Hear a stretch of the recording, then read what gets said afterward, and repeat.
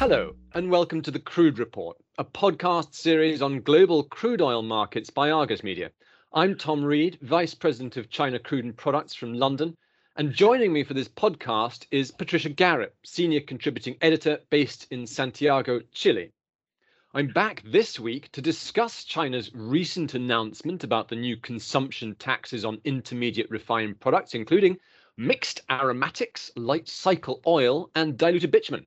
This last one, diluted bitumen, is actually the product category through which China's independent refiners import Venezuelan heavy sour Marais crude, a grade that's coveted by the refiners for its bitumen-rich quality, suitable for making asphalt. While there are other heavy sour barrels in the market, Canada's Cold Lake or Iraq's Basra Heavy, the Venezuelan crude tends to give China the best bang for their buck. And that's because US sanctions forced Venezuela's state-owned PDVSA to sell its crude at heavily discounted prices using intermediaries, ship-to-ship transfers and trading routes via Malaysia, relabeling it and blending it to get that crude into the Chinese market. No other destination accounts for more of Venezuela's oil exports. This new tax of $1.20 per litre, or around $30 a barrel on diluted bitumen, taking effect from the 12th of June, basically wipes out the margins on Venezuelan crude sales into China. So, if the Venezuelan crude feedstock is so cheap, why would China impose a tax on it? The new taxes appear to be a way for China's state-owned refiners, Sinopec and others, to squeeze out the independent refiners that have poached so much domestic market share in recent years, forcing the state-owned refiners to export their surplus motor fuel.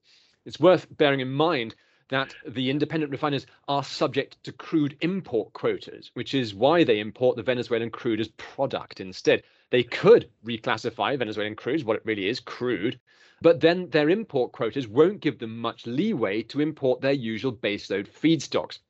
There's some question as to whether the Chinese government might consider expanding the import quotas to allow independent refiners to keep on buying Venezuelan crude, but that would probably fly in the face of what the more influential state-owned refiners want, which is to push them out of the market. So, Patricia, what does this mean for Venezuela? What does this tax mean? So, as you mentioned, Tom, the Venezuelan government relies on the Chinese market to absorb most of its crude exports.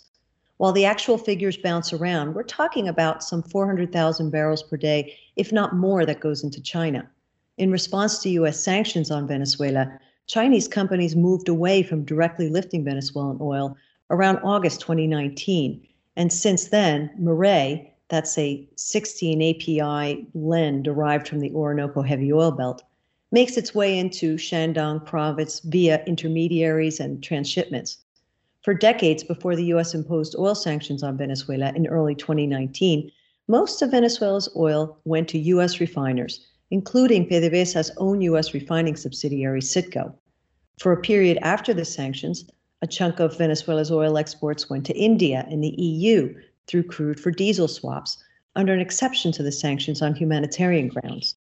Basically, India's Reliance and EU companies Repsol and Eni were lifting Venezuelan crude in exchange for diesel or to cover past debts.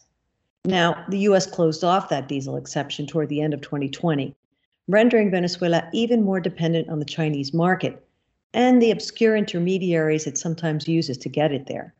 So the new tax deals a real blow to Venezuela and its national oil company, PDVSA. So what is PDVSA doing to try and navigate this? So the new Chinese tax took PDVSA and the Venezuelan government by surprise. Remember, China has long been one of Venezuela's key international patrons, so Venezuelan officials express a sense of betrayal over this. For now, PDVSA is trying to overcome terminal glitches and crude contamination issues to try to load as much oil as it can before the tax takes effect, even though the cargoes won't arrive in China by then. The hope in Caracas is that China will grandfather in those cargoes while it seeks to persuade Beijing to loosen the independent refiners' crude import quotas to keep the channel open. There's another angle to this as well, Tom.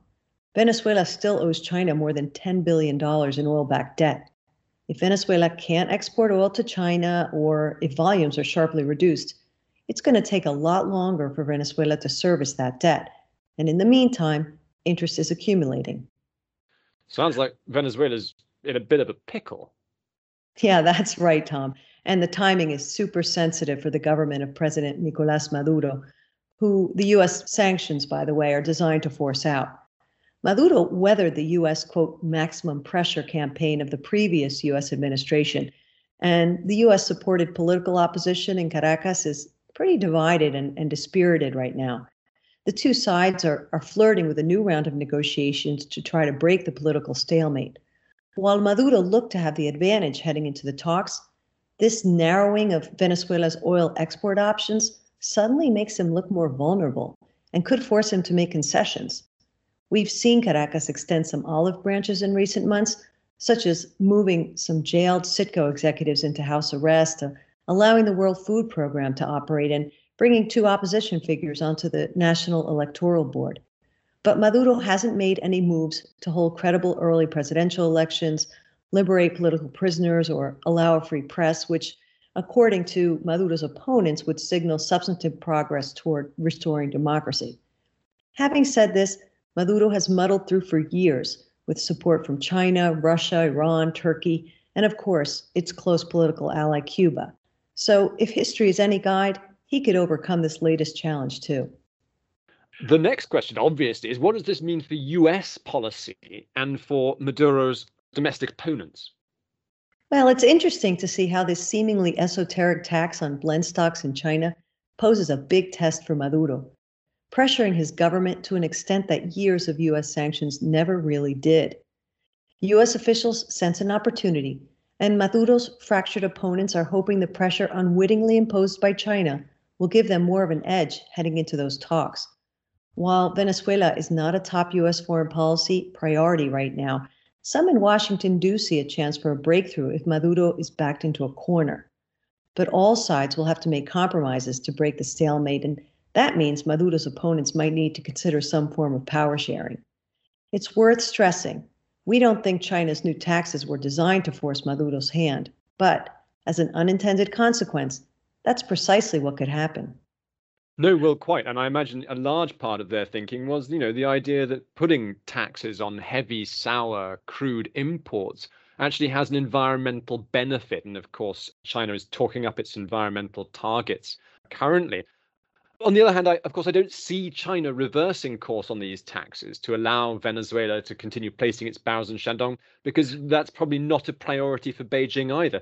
The government seems to have more interest in lending a hand to the state-owned refiners than keeping the spigot open for Venezuelan crude and the independent refiners that benefit from it. Well, I think that's all we have time for now, but thank you so much for that fascinating insight into the unintended consequences of these tax changes on the other side of the world. To stay close to the Chinese crude market, the world's largest crude oil buyer, consider subscribing to our Argus China Petroleum service. And if you're more in need of Latin America crude oil and refined product coverage, consider subscribing to Argus Latin Markets. You can find more information on these services at www.argusmedia.com. Thanks for tuning in, and we look forward to you joining us on the next episode of the Crude Report.